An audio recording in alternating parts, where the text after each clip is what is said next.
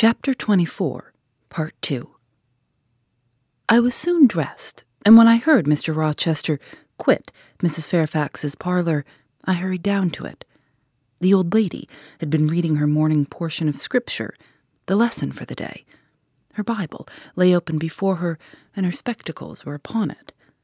Her occupation, suspended by Mr. Rochester's announcement, seemed now forgotten. Her eyes, fixed on the blank wall opposite, expressed the surprise of a quiet mind stirred by unwonted tidings. Seeing me, she roused herself. She made a sort of effort to smile, and framed a few words of congratulation. But the smile expired, and the sentence was abandoned unfinished. She put up her spectacles, shut the Bible, and pushed her chair back from the table. "I feel so astonished," she began. "I hardly know what to say to you, Miss Eyre. I have surely not been dreaming, have I?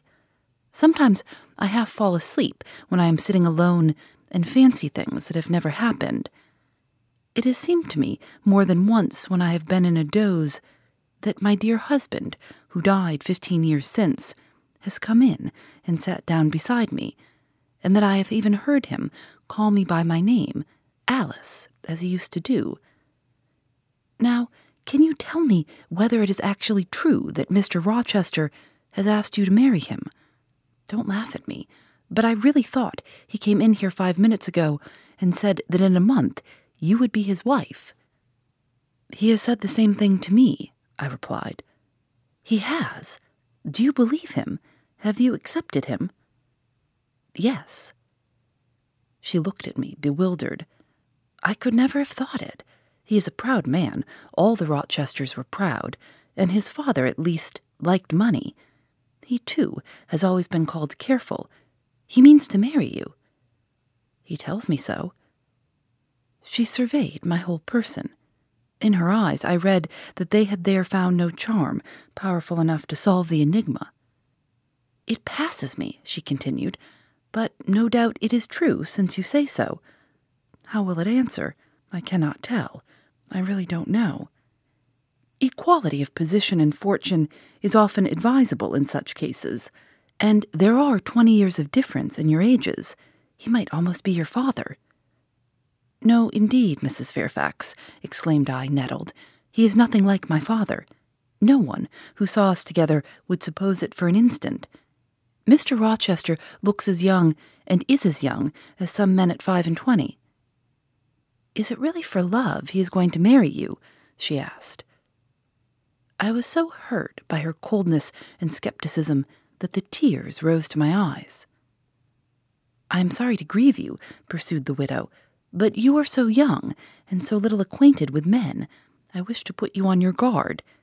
It is an old saying that all is not gold that glitters, and in this case I do fear there will be something found to be different to what either you or I expect." "Why? Am I a monster?" I said. "Is it impossible that Mr. Rochester should have a sincere affection for me?" "No, you are very well, and much improved of late, and Mr. Rochester, I dare say, is fond of you. I have always noticed that you are a sort of pet of his. There are times when, for your sake, I have been a little uneasy at his marked preference, and have wished to put you on your guard, but I did not like to suggest even the possibility of wrong. I knew such an idea would shock, perhaps offend you, and you were so discreet and so thoroughly modest and sensible, I hoped you might be trusted to protect yourself. Last night I cannot tell you what I suffered when I sought all over the house, and could find you nowhere, nor the master either, and then at 12 o'clock saw you come in with him." "Well, never mind that now," I interrupted impatiently. "It is enough that all was right." "I hope all will be right in the end," she said, "but believe me, you cannot be too careful. Try and keep Mr. Rochester at a distance. Distrust yourself as well as him. Gentlemen in his station are not accustomed to marry their governesses." I was growing truly irritated. Happily, Adele ran in. Let me go to Millcote too," she cried. "Mr. Rochester won't, though there is so much room in the new carriage. Beg him to let me go, mademoiselle." "That I will, Adele, and I hastened away with her, glad to quit my gloomy monitress. The carriage was ready, they were bringing it round to the front, and my master was pacing the pavement, Pilot following him backwards and forwards. "Adele may accompany us, may she not, sir?" I told her no, I'll have no brats, I'll only have you. "Do let her go, Mr. Rochester, if you please, it would be better." "Not it, she will be a restraint."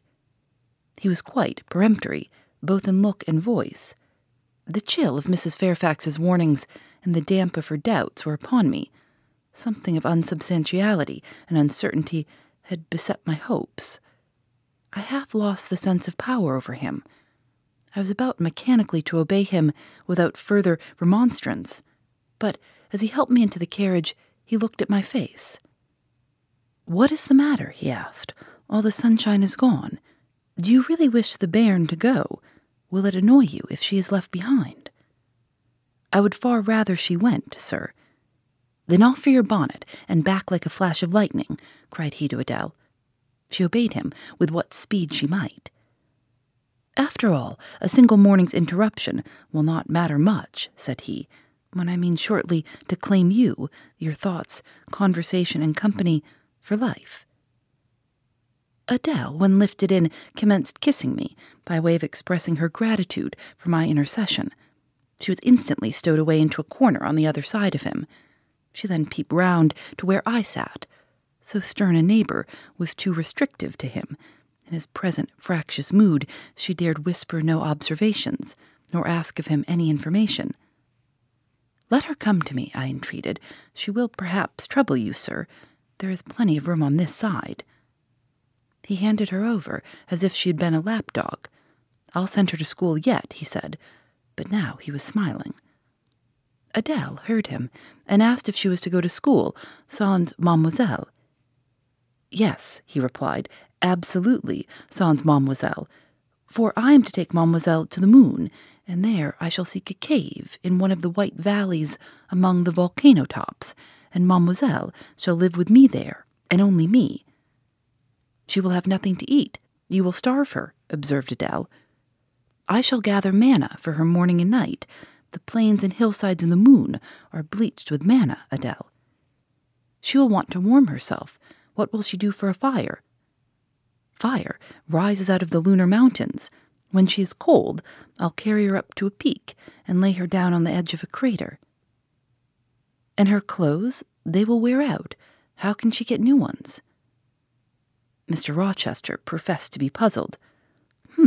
Said he. "What would you do, Adele? Cudgel your brains for an expedient. How would a white or pink cloud answer for a gown, do you think? And one could cut a pretty enough scarf out of a rainbow." "She is far better as she is," concluded Adele, after musing some time. "Besides, she would get tired of living with only you in the moon. If I were mademoiselle, I would never consent to go with you." "She has consented. She has pledged her word." "But you can't get her there. There is no road to the moon. It is all air, and neither you nor she can fly." "Adele, look at that field." We were now outside Thornfield gates, and bowling lightly along the smooth road to Millcote, where the dust was well laid by the thunderstorm, and where the low hedges and lofty timber trees on each side glistened green and rain-refreshed. "In that field, Adele, I was walking late one evening, about a fortnight since. The evening of the day you helped me to make hay in the orchard meadows. And, as I was tired with raking, I sat down to rest me on a stile, and there I took out a little book and a pencil, and began to write about a misfortune that befell me long ago, and a wish I had for happy days to come.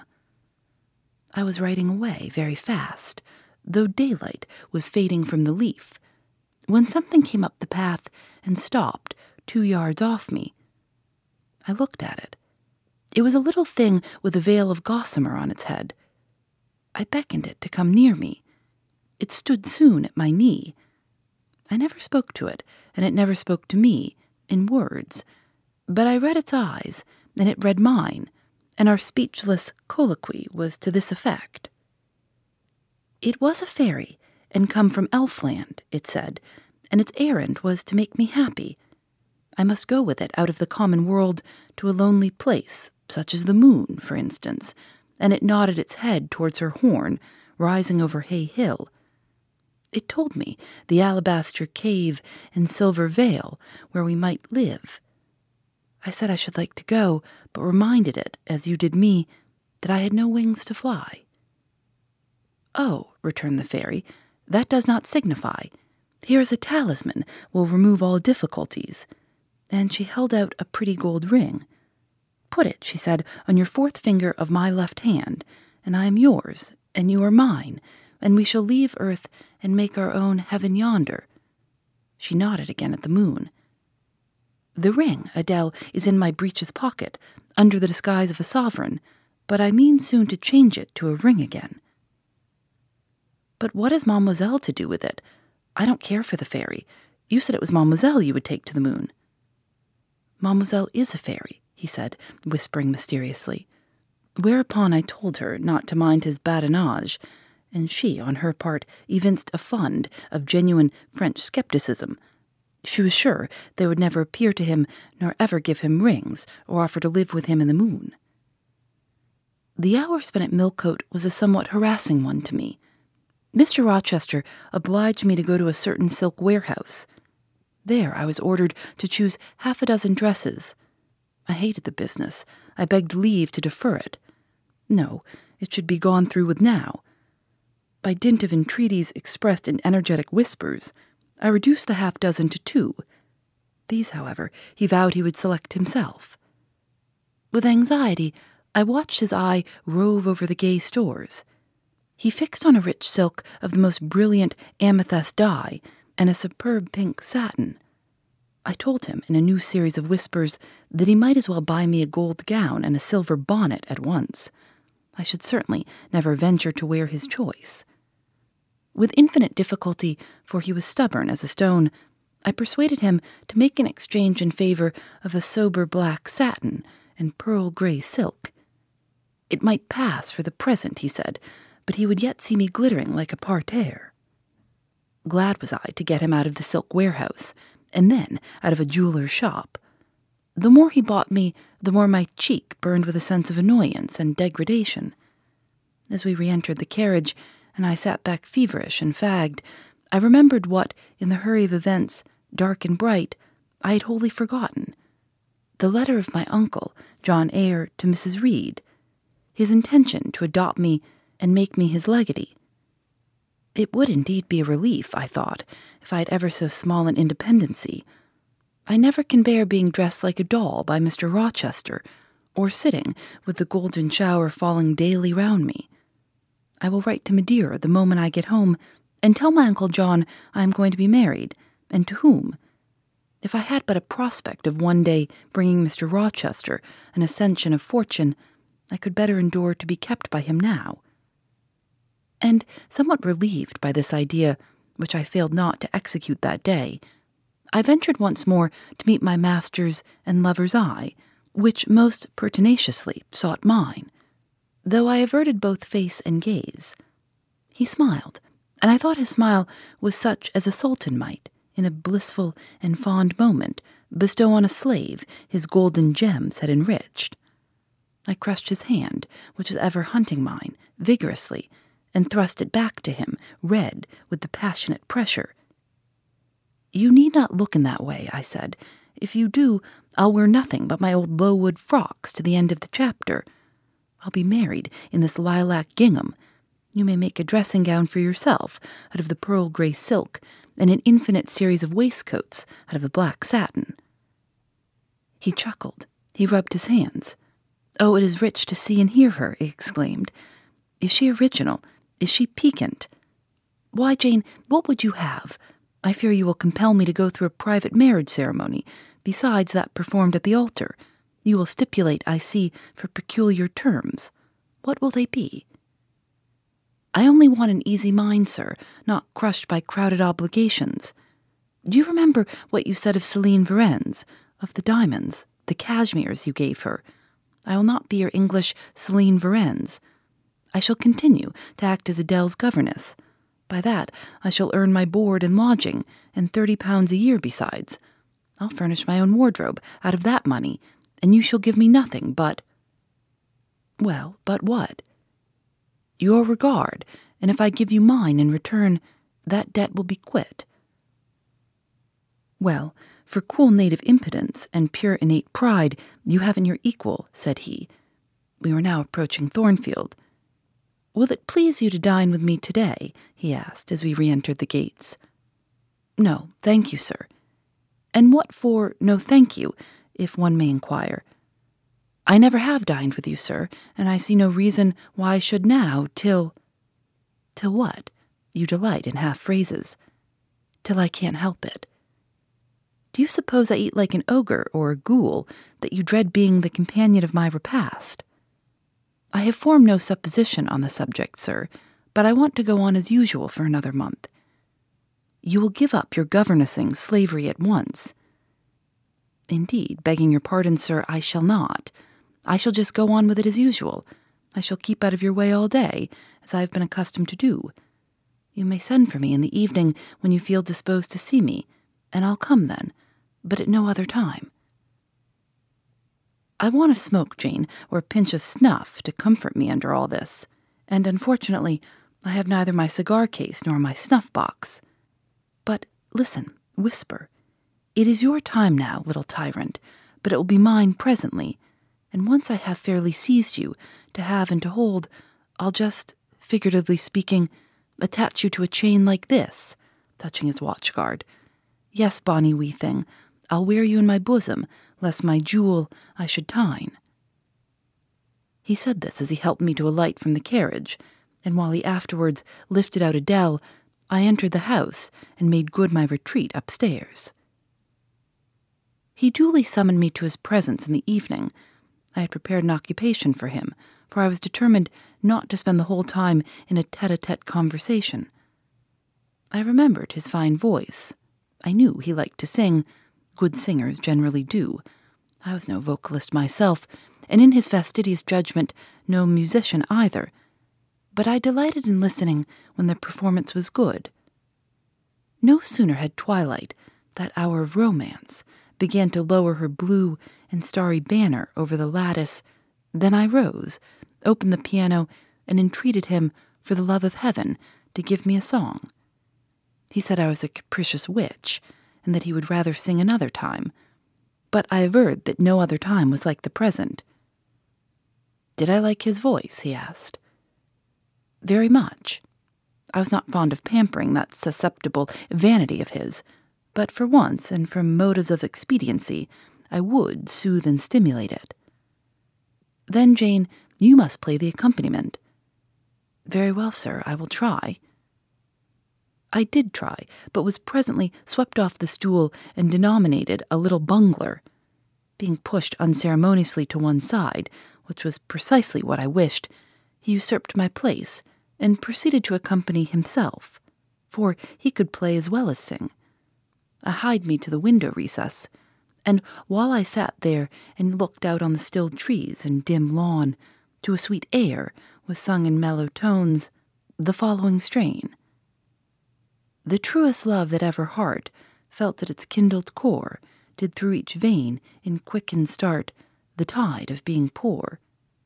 Her coming was my hope each day, her parting was my pain.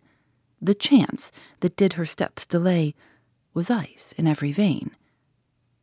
I dreamed it would be nameless bliss, as I loved to be, and to this object did I press, as blind as eagerly.